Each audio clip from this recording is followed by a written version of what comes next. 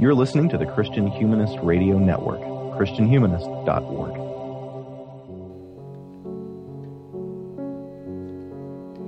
In the past few years, there has been a seismic shift in the issues that have occupied the forefront of the evangelical imagination in the United States, and this shift has worked to center voices that are often marginalized. Preachers and writers like Beth Moore, Beth Allison Barr, and Kristen Kobes-Dumais have spoken truth to power regarding assumptions about so-called biblical gender roles, and Black and brown Christians like Jemar Tisby, Austin Channing Brown, and Drew G.I. Hart have started necessary discussions of the church's historical complicity in racist policies, assumptions, and theologies. I'm so pleased tonight to be speaking to someone who is similarly contributing to this valuable shift in Christian intersectional thought through her discussion of another facet of identity, the experiences of disabled Christians.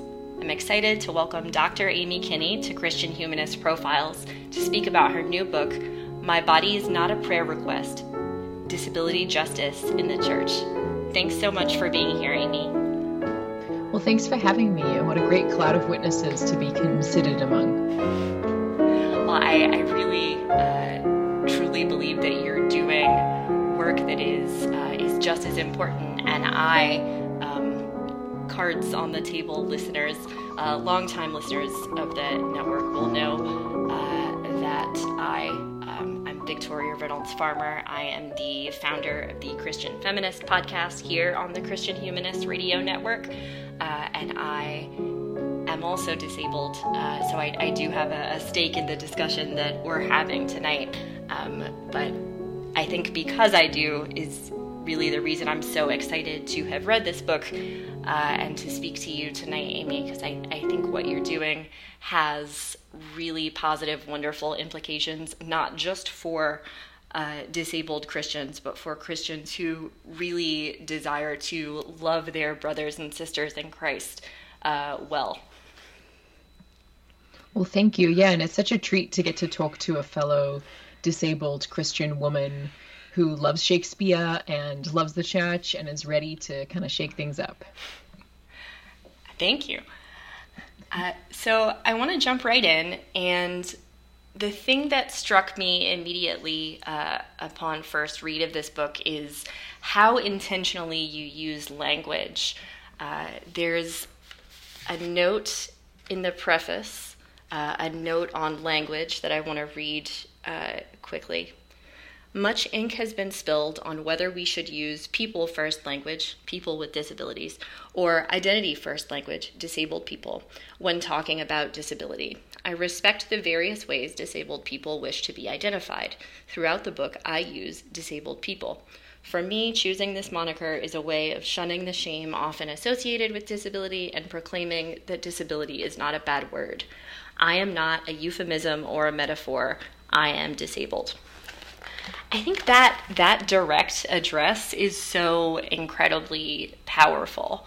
I am someone who used to use person-first language and now chooses to use identity-first language for the reasons that you state. And so I just loved that you kind of unabashedly came out with that and talked about that reasoning. You also coin a really wonderful term, body-mind, and you reclaim the word crip a lot in the book. So this is a book that really foregrounds its meaningful language choices. Can we talk a little bit about what you think language's role is in pointing out ableism?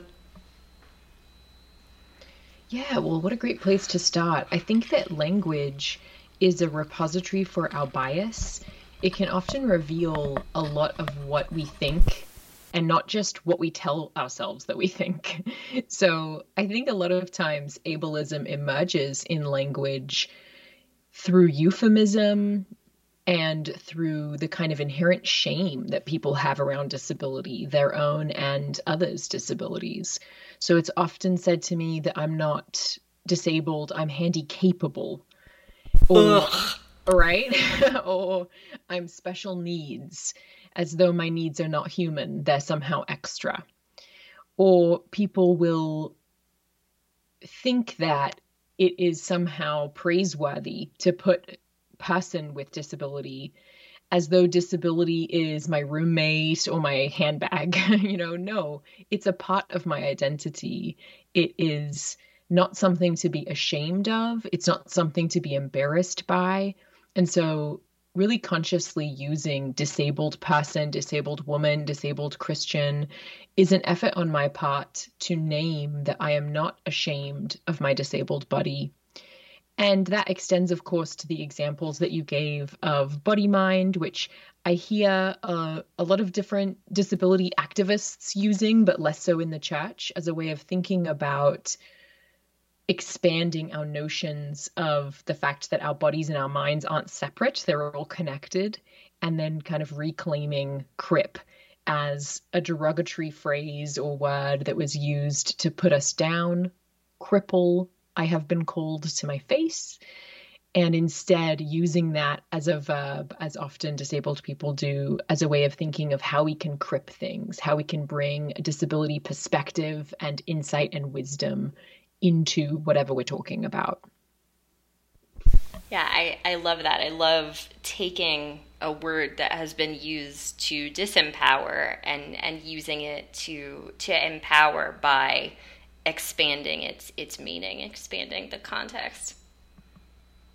Yeah, and hopefully that's the larger project of the book, to take something that has been considered less than or a loss or shameful, disability, and reclaim it for ourselves and for others, to be able to say that we too bear the image of God and we too get to be treated as the full humans that we are. Amen. I think that's a wonderful goal, and it is present in, I think, almost every part of the book. To that end, I'd like to talk about the way that you structure the chapters with interaction and the responsibility of the reader kind of central. So each chapter finishes with a section called Reflection and Response. And as a reader, you have to, if you're actually participating with the book, think about where you are in those questions, unpack the concepts of the chapter, and figure out, what do I actually think? You link to several online quizzes and things where people can rate their responses and really dig into unconscious biases and assumptions. Why was it important to you to put those kind of practical elements in the book? I think sometimes when we're reading a book, it can feel really abstract or theoretical, and that seems a little bit distanced from our real lives. So this is a way to bring the abstract into action and for it to be tangible things that people can do in response that are actually manageable. So I talk a lot in the book about ableism that I've experienced in the church and in my life. And I can really predict that for some folks that's going to be overwhelming, and they're going to be with me in thinking, well, that's horrible, but what can I do about it? I'm just one person. And this is a way to invite people to be a part of creating more accessibility and accommodations and more inclusivity for disabled folks, regardless of where you are or how much power you have or what spheres of influence you find yourself in. All of us can do the work of reducing ableist slurs. All of us can do the work of taking a quiz online to think about our ableist bias. All of us can do the work of noticing who we learn from and who we listen to, and to make sure that we're learning from disabled folks. So it's really an invitation from me to all readers to make sure that this isn't just my story or isn't just a way of informing them about ableism, but that this translates into action. I think you're absolutely right that the work can feel overwhelming, even from the inside. So I appreciated how generous you were in recognizing that, and recognizing that if someone is coming from the outside of the movement, if I'm reading this book as an able-bodied person, I am, I think, not overly threatened or overly guilted, because I think sometimes I have trouble. It's a hard balance to strike as a disabled person who knows that any given able-bodied person who has used the wrong word or made an assumption or asked an awkward question, oftentimes those things are not outwardly malicious. And so it can be difficult to figure out how to say, you have not respected my entire being and self, there's something you're missing here, but do it in a way that isn't too, that has some grace in it. You know, you want to give, as Christians, I think we want to do our best to assume the best about especially our fellow believers. And so I feel like you did a really good job there in considering where an able-bodied person might be coming from too. Thanks. Yeah, that's actually why I included the top 10 lists at the end of each chapter, is to add a bit of levity. And this can be a really heavy topic for folks, and that kind of lightens it. So these top 10 lists are everything from top 10 remedies that people have recommended to me, to people will come up to me, strangers and folks at church will tell me, well, just sleep with a bar of soap and then you won't be disabled, or just hit your leg with a hammer and then you won't be disabled. I loved the hit your leg with a hammer thing. Like, is this right? Looney Tunes? What are we doing? Why? Yeah. What's that supposed to do? It will surprise no one that somehow I am still disabled. Shocking. So those remedies didn't quite work. And why I put them in there like that is really just to invite people into my lived experience and into the frankly absurd suggestions that people give me all the time, or random things that people say to me all the time, just by virtue of seeing my wheelchair or my cane. And I hope that humor is a way of inviting people into considering what that's like for me to hear that day in and day out, but without shaming them. Yeah. So I don't think that shame is the way of the kingdom. I don't think that shame smells like Jesus. And I think that it's a more inviting way to get people to reconsider some of the at leasts or the remedies or the way that they treat my disabled body, probably well intentionally, but that actually do cause harm, because I hear it every single day from people. So I hope those are playful and use humor to invite people to reconsider some of the assumptions that they make around my disabled body.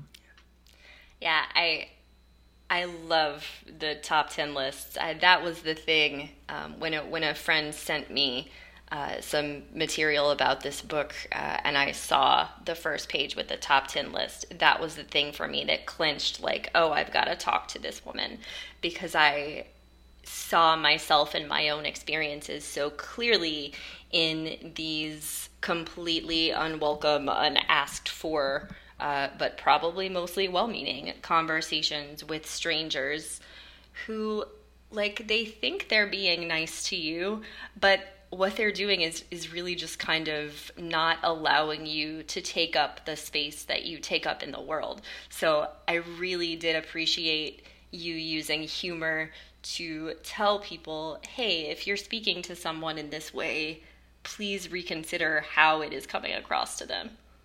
Yeah, absolutely. And it's laughable to put them all together, but sometimes when you say back to someone, oh, I actually don't need a hammer, thanks. That can feel very awkward in the moment. And I think people get very offended very quickly with me saying, I'm actually not looking for a remedy today, thank you. I'm just on the way to the library to get a book, you know? Right. And I think when we can recognize the absurdity and the humor in those situations, it does kind of bring us together and make things a little more bearable. Like you mentioned the top 10 remedies.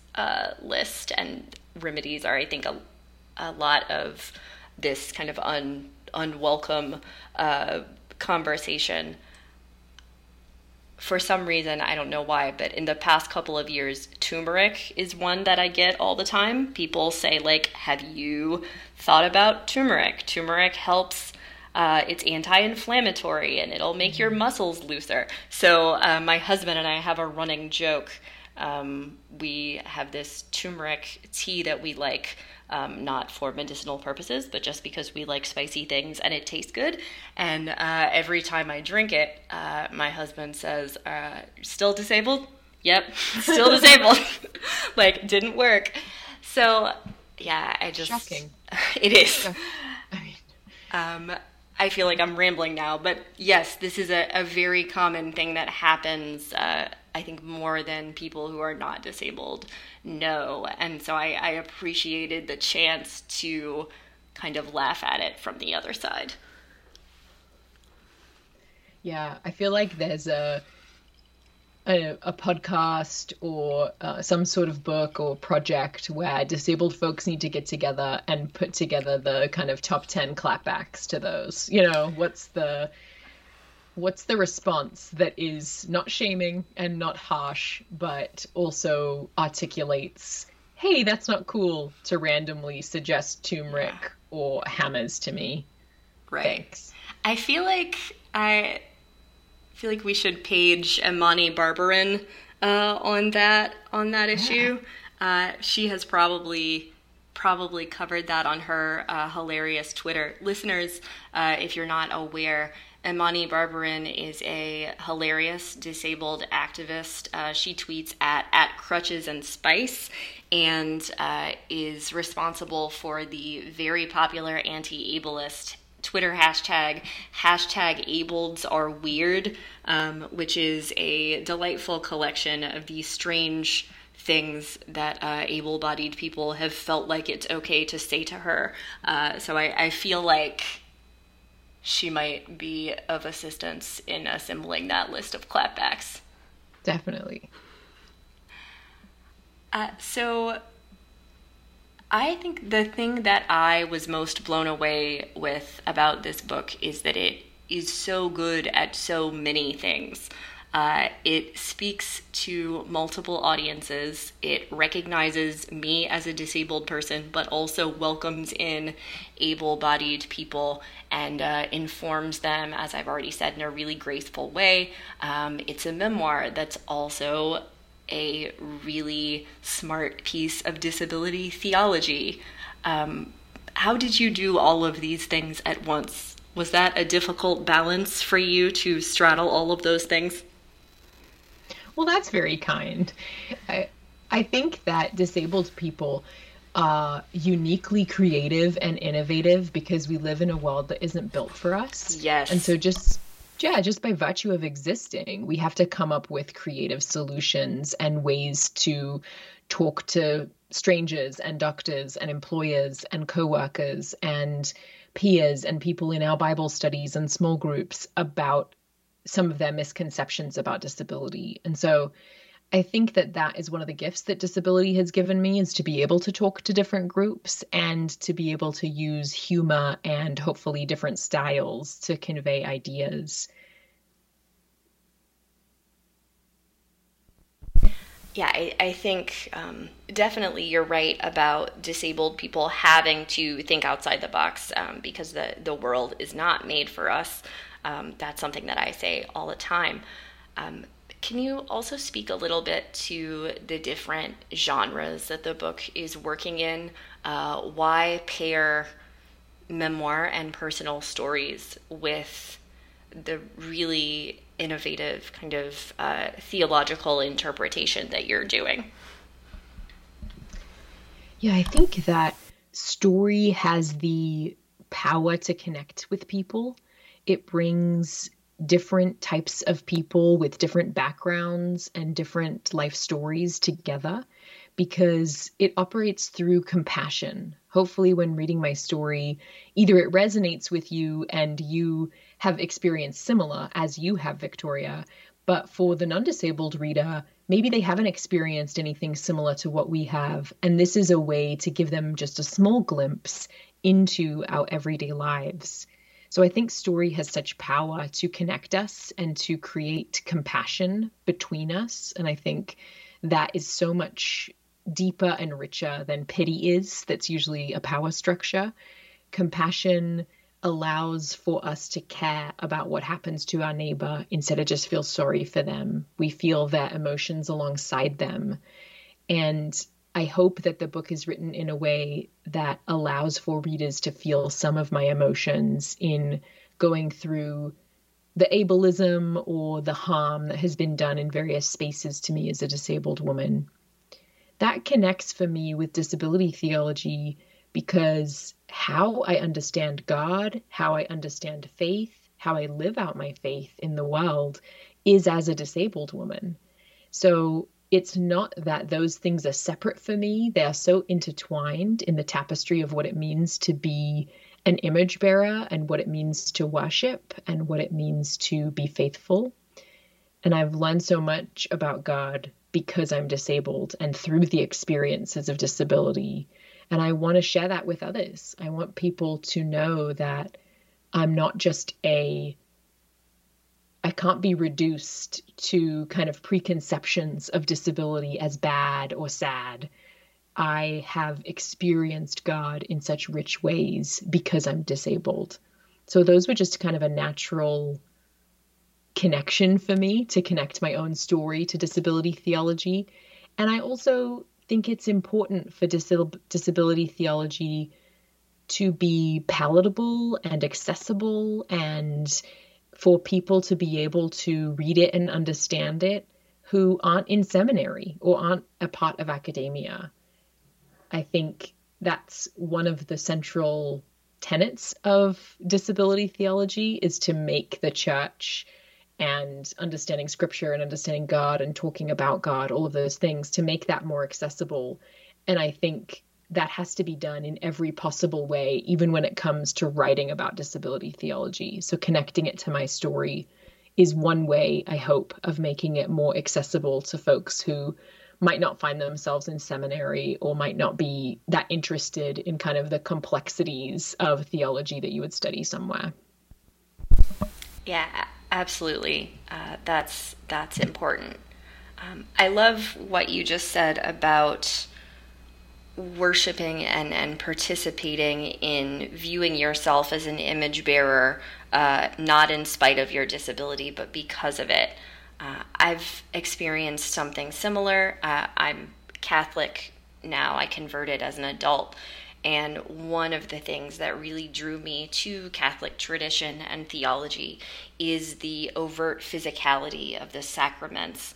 Because I grew up in a lower church tradition that I think through no fault of its own, and I don't think it was trying to do this, but invariably I absorbed this kind of Gnosticism that that elevated the spirit so far above the body that it felt like church was almost more ableist than the outside world because there was this additional layer of your body is bad and flawed and sinful. And so I had to take some time to kind of get out of that mindset and find a theology that said, just as you did, that the physical is not a thing to be overcome, but that in fact the incarnational Christ is purposefully incarnational, and that embodiment is really central to spirituality and holiness and all of those things. Yes. So can you talk a little bit more about your journey to seeing disability as a theological positive? Yeah, I grew up in and around the church and learned very early on that everyone is made in the image of God and that everyone is welcome in the beloved community. And I had the audacity to believe it. And I just didn't realize that other people didn't quite believe that until I started having experiences with what you're saying, the ableism in the church, that does cut deeper than elsewhere, because I think we sell a bag of goods in the church often about this being a family or this being a community and everyone being welcome.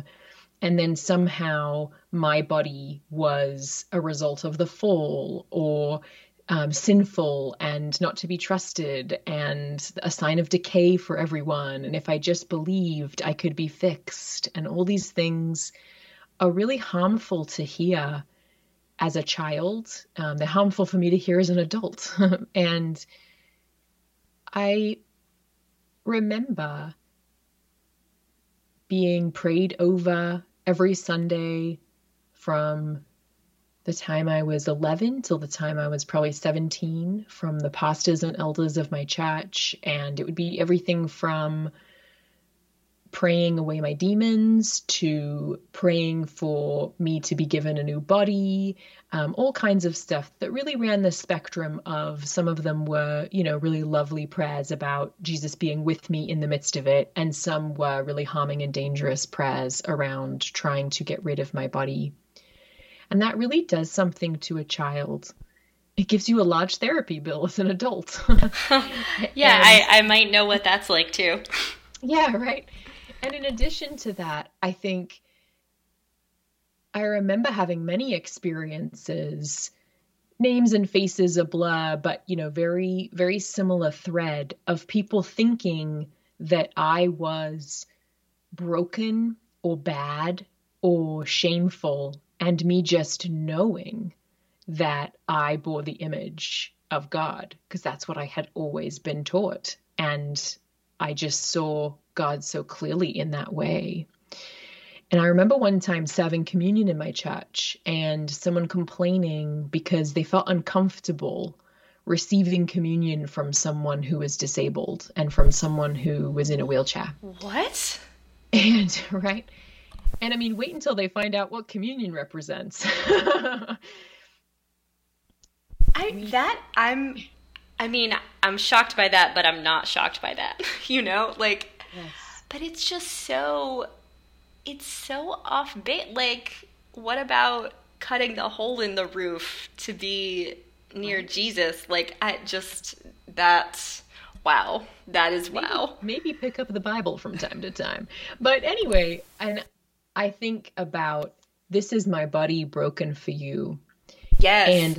And how separate we must be from that, the we here being the church and society, how separate we must be from that if you can even think that thought, let alone say it out loud and complain, that someone whose body is broken by the world's standards, someone like me who is disabled and using a wheelchair, can't serve at the Lord's table because the broken body of Christ has to be served in a different form. That just doesn't make sense.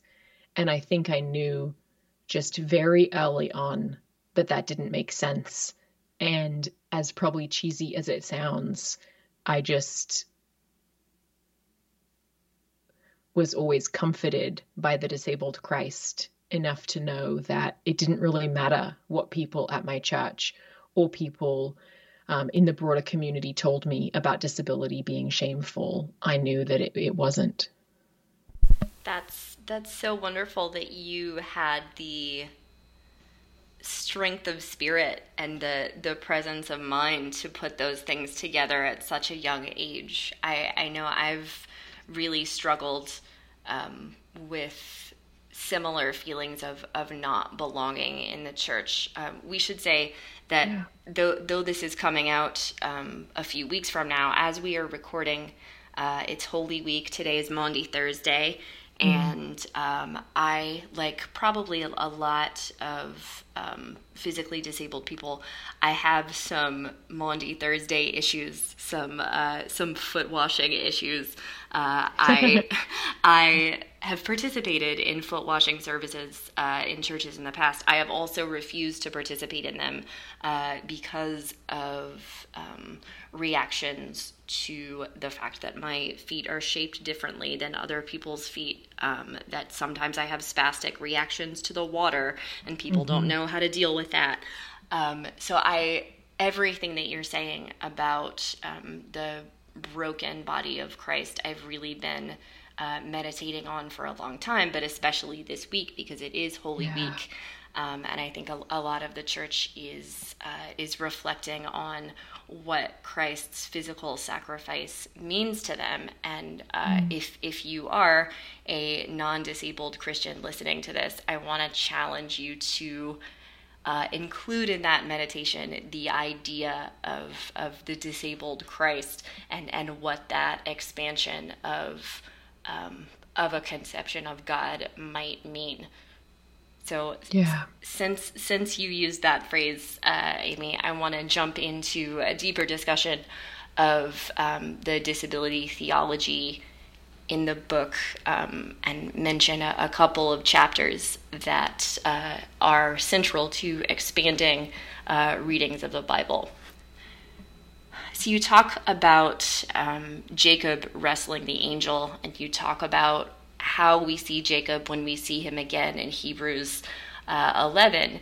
And it's crypt positive theology like I've never seen. I can't stop thinking about it. I've read that passage more times in the past month than probably I have my entire life. Because it's been a journey. But it's really groundbreaking, I think, what you're doing with that passage. So can you talk about your reading of Jacob wrestling with the angel and how it fits into the disability theology that you're doing? What a passage it is, right? It's interesting and it's kind of wild, and I think that's why it has a special place in my soul. Because Jacob wrestles with this angel and demands a blessing and comes away with a healing limp. And generally, when I've heard this talked about, it's talked about as though Jacob gets a blessing, but God also has to kind of put Jacob in his place by making him limp away. There's sort of a punitive boo-hoo element to the disability. That's the way I was always taught that passage, that the limp was a punishment, a reminder to sort of not step outside your place. Right. And what a sad view of God, and what a sad and limiting view of what that passage says, because it's not as though Jacob initiates this wrestling with the angel or is doing that. That's just not really in the passage. We have imposed our ableism onto this passage. Jacob talks about God being gracious in this passage and talks about this being a transformative moment. He transforms into being more healed by being disabled. He's healed in this kind of inner sense that he now stops stealing and lying about who he is, as we've seen previously, and he can finally share what he has with his brother and come to terms with who he is becoming. He gets this new name of Israel, or one who wrestles with God, and it's not as though the disability in the passage is shameful or sinful. It's that the disability is part of that blessing. And when we catch up with him in Hebrews 11, he's leaning on his walking stick and then blessing the future generations. I had to look that up. I was like, wait, that can't be right. If that's right, how come no one has ever told me that before? And I looked it up, and that's just like, that is such a big deal. It's such a big deal to have someone in the cloud of witnesses in heaven, like, using accessible technology. I just can't get over it. Yeah, and nor should we, because that is part of that cloud of witnesses that is being praised for their faith, and I think also we in our moment are to emulate their faith, and their faith isn't having these ideal bodies or this non-disabled bodies or being perfected in some way. At least for Jacob, blessing includes disability. Such a groundbreaking mode of thought. You talked about the elders of your church praying over you, and I had some similar experiences growing up. I remember having conversations as a child where adults in the church that I respected very much and who, on balance, took really good care of me, saying things like, "Don't you look forward to heaven when you'll have a perfect body?" And like, yeah, right. And I think they thought they were saying something nice, but also when you say that to a 6-year-old, what you're saying is like, things will be really awesome when you die. Yeah. And think about what that does to a child's conception of community. Yeah, and there's kind of a spiritual bypassing in that too, isn't there? Because it's pushing all of your hopes and dreams to such a future state that it kind of suggests that the community now doesn't have to do anything to support you as a disabled person. Yes. Like, so that's really great, but we're all members of the family of God now. Like, we are co-image bearers now. And what does that mean? You know, we pray, Our Father who art in heaven, thy kingdom on earth as it is in heaven, right? Yeah. So if we are supposed to do that work on earth as well, you know, that means everyone. That means inclusion. That means welcoming all image bearers of God. Yes. And it means actually making churches accessible to all kinds of disabilities without complaint, without worrying about cost, without excuses, and actually then learning from disabled people. Maybe instead of trying to pray us away, or maybe instead of trying to give us this hope for after we die, which isn't accessible to us in this present moment, maybe churches should have been more focused on how to be community with us, how to bear our burdens with one another, how to share in what our bodies can teach the church about how to be human. So let's talk a little bit deeper about those practicalities. I definitely agree that we should, churches should have a responsibility to be more inclusive to their disabled parishioners, as they should to their female parishioners, their Black and brown parishioners, their queer parishioners, etc. Yes. So I want to talk about some of the practical changes that you call for. You talk about the crypt tax and that Christians have an obligation to pay the crypt tax on behalf of disabled people in their congregations. Can you define what the crypt tax is for any listeners that might not be aware of it, and also talk about what paying the crypt tax might look like practically for Christians? The crypt tax is the way that society charges disabled people extra for being disabled. So it's the cost of mobility devices, medical care, assistive technology. All of that adds up over time.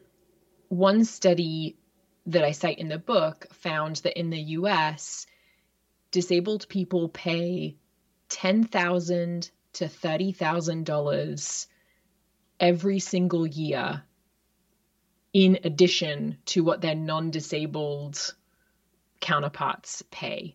So that's for my mobility scooter, for my wheelchair, for my cane, for all of the different types of physical therapies and biofeedback and various treatments that I receive, for the different doctor's appointments that we just have to go to often more frequently than non-disabled people. So many doctor's appointments that require transportation and time off work and lots of other accommodations that I think you don't think about unless you have to. Yeah. Yeah, and then even just thinking about when you've been at the doctor all day getting poked and prodded, and then you're too tired to make dinner or to work more hours or things like that, all of that adds up over time. And it's as though the world charges us an additional price of admission for being disabled. And so in the book, I invite church communities to think about what it means to have everything in common. And one thing it could mean is to actually help pay the crib tax for disabled folks in your community. So this could look like bringing them food, buying their groceries, giving a gas card, giving some sort of monthly contribution towards their medical bills. And I realized that even as saying that, essentially we're saying, give us your money.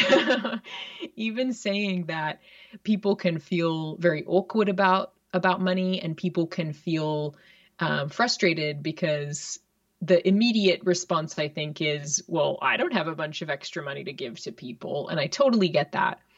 But I think it's an invitation for people to rethink what it means to be community together. Maybe you can organize a car wash or a bake sale or some sort of donation campaign in your community, however small or large it is, to support disabled people. I don't expect that a church, mine or others, would write me a check for $30,000 every year. Although, if you want to send me and Victoria $30,000, we're open to that, aren't we? Yeah, that'd be great if you would like to. Yeah. But I think it can look a lot of different ways, right?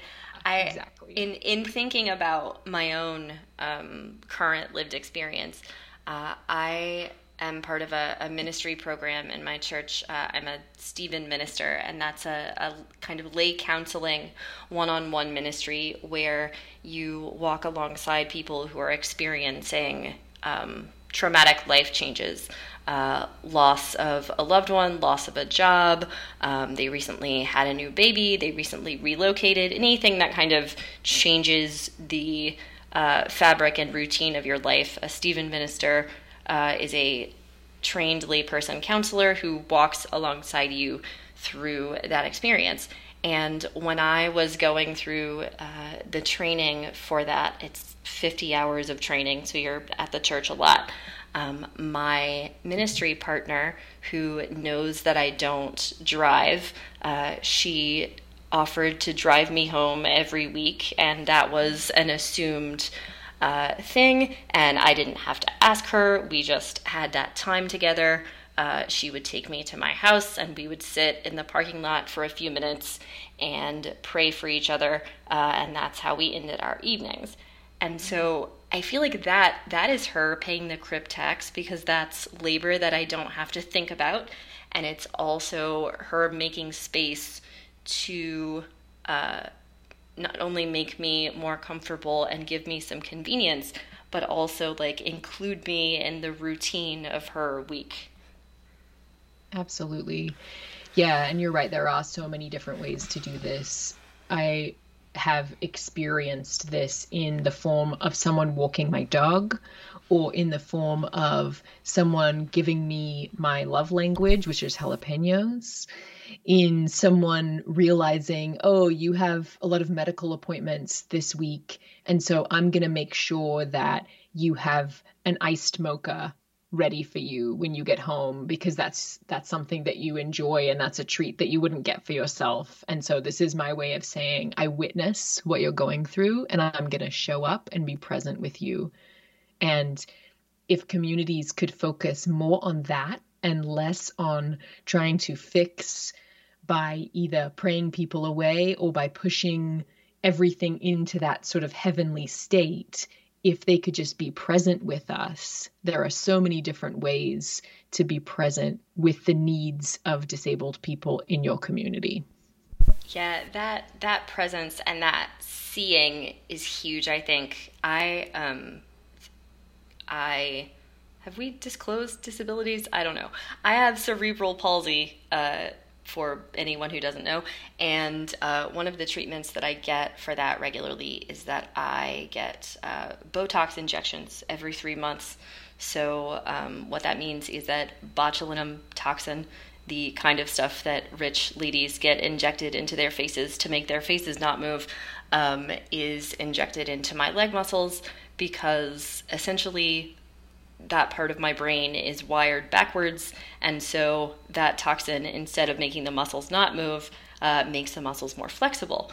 And these injections are incredibly painful. It means that I get roughly 18 to 25 needles poked into my legs every 3 months. And though it is wonderful once it takes effect, the experience of the injections is awful and painful, and also causes something called, I swear I'm not making this up, situational anemia, which does something weird to the blood and makes your iron go down. So every 3 months when I have these injections, I also eat a hamburger for dinner because of the situational anemia. And so I had that appointment this week, and I told my boss, I'm taking half a personal day because I have those injections. And without missing a beat, she said, "Hey, great, it's fine, enjoy your hamburger," because she knew that is something that I have to do. And so that little joking comment was so huge, because she said, I see your lived experience. I know this is something that you have to go through. I remember you telling me about it, and don't worry about leaving work. It's fine. Yeah. Just in that one little sentence. Yeah, I had a friend, I love Wonder Woman, and I had a friend bedazzle a Wonder Woman W for my mobility scooter so that, it's marked as mine, and so that everyone knows I'm Wonder Woman, and so that folks have something to focus on and to talk to me about, instead of some of those cringy top 10 remedies or advice or at leasts that people say. And I think really what we're getting at is most of these things take very little, they can take very little money. They can take very little time, but they really take an intentionality and people choosing to show up with you where you are and to not look away. Right. I think the recognition and the not looking away is really vital. Yeah. So I mentioned before when we talked about your reading of Jacob that you also talk about a vision of a disabled Christ.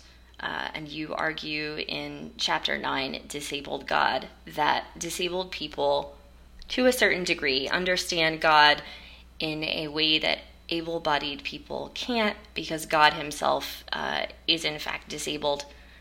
That is such a radical idea. Can you unpack that a little? Yeah, I get a lot of pushback on this one. I can imagine that you do. Yes. I think because people want to, I think that says more about people's idea of disability than it does about God or about my experience with God. I think about the scene in, I think it's John 20, where Jesus is resurrected and Thomas is kind of naysaying that this happened, and he's gaslighting the women and saying he doesn't believe it. And then Jesus rocks up and says, "Look at these scars, put your hands in my side, look at these wounds." And Jesus in that moment is disabled. He's disfigured. He has this broken body, as we've used that term before. And I think it's really just that we don't recognize Jesus as such because we have so distanced that word disabled or disability from Jesus.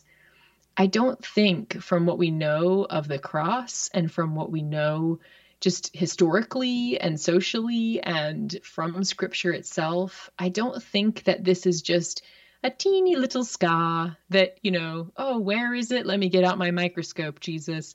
No, or magnifying glass. These are large, disfiguring wounds.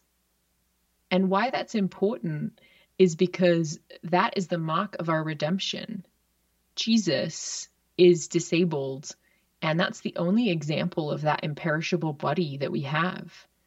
So to say that my body is somehow less than, or that your body doesn't bear the image of God, or that we have to just stare up into the sky and hope to be fixed in heaven, doesn't recognize that if you can't have disabled people in new creation, then Jesus can't be there. That's such an incredible thought, and I gotta say, I understand why you would get pushback for that, because I mean, Really?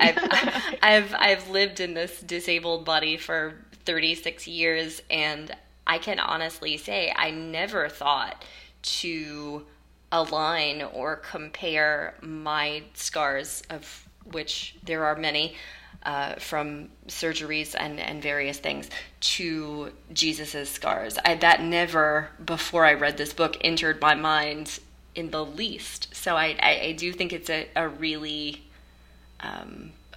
radical way of thinking about both our bodies and the body of Christ, singular, Christ's actual body, and the body of Christ, plural, as the church, and how all of those things relate to each other. Yeah. Yeah, and what does it mean to us that the body of Christ is disabled? Like, why is that so profound? So we've kind of named that to others that feels cringy or uncomfortable because maybe some of their own misunderstandings around disability. But what does it mean to us as disabled Christ followers that the body of Christ is disabled? I don't feel prepared to answer that question yet, because I think sorry. No, that's okay. I mean, obviously it means something really, really huge and profound. I'm still trying to unpack what that literally means for me and my conception of my own body. And I think really, like, in my 30s, the biggest part of my theological journey has been figuring out how my physicality and my spirituality relate to one another, because I spent so much of my life as a young person seeing my body as an impediment to my spirituality, both just because the body is where the sin lives in so many traditions, and because that was compounded by ableism, both internal and external. And now, as an adult, I have started to see that in many ways my disability is a kind of superpower that lets me see other places where the world fails to include people, and that I can use that in a positive way to welcome other people in. So I don't have an answer for you yet, but thank you for getting me to ask myself that question in a different way.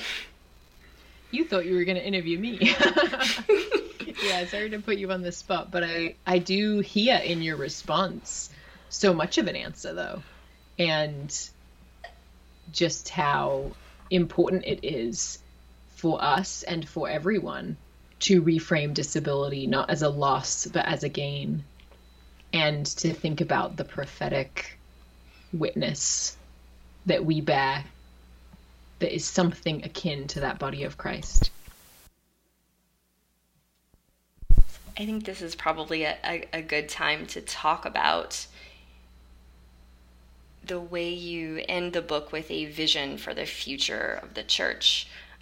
You have a lot of hope at the end of the book, even though there's a lot of sadness and a lot of kind of detached sarcasm and humor in getting to that point. Me? What?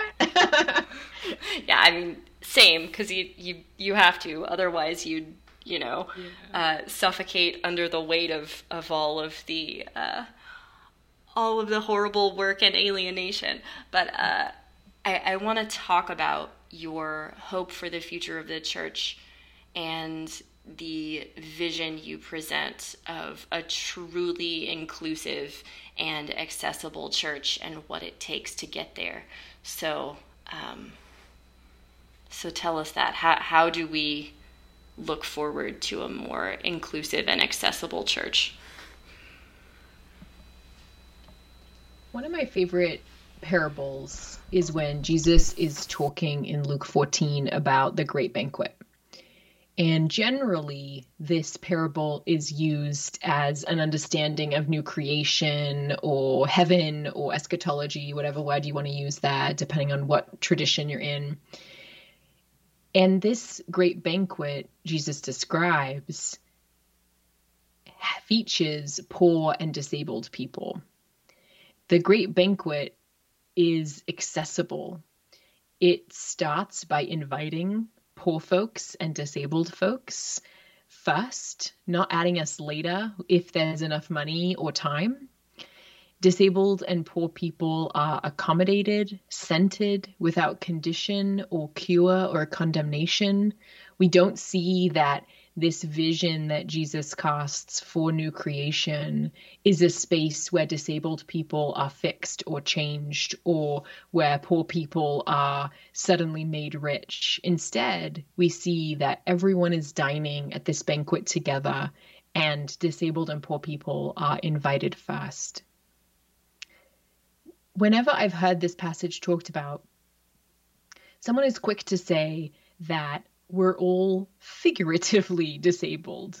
It doesn't mean disabled people. It means that as a metaphor or as kind of in a figurative category. Aren't we all just a little bit disabled? Folks will say to me. I hate that so much. I get so that all much. the time too. And like, it's so frustrating. Like, no, we're not. And I mean, they never want to swap legs with me, I tell you.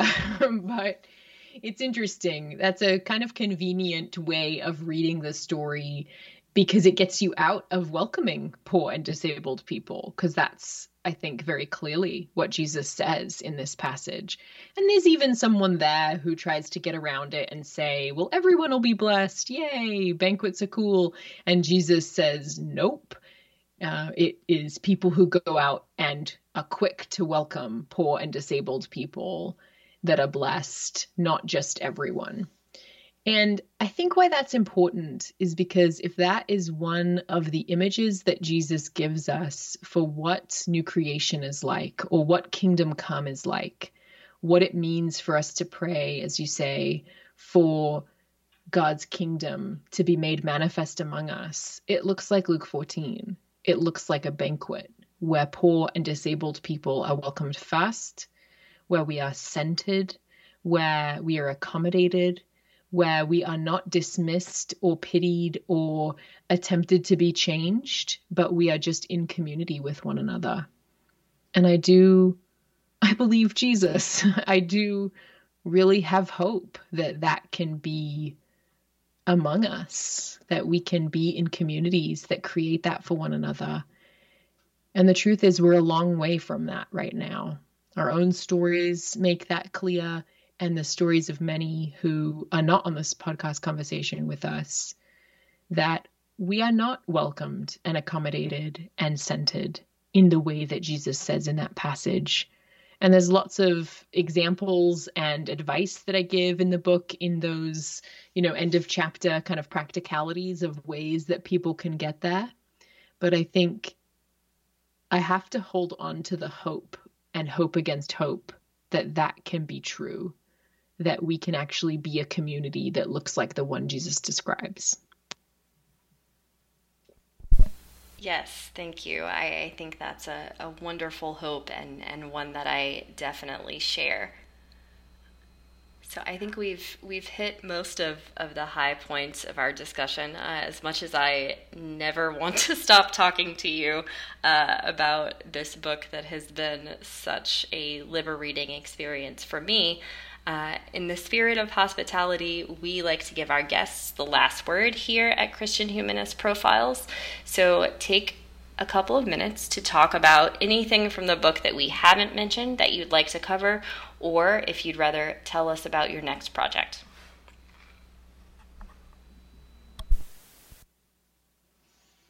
Thanks.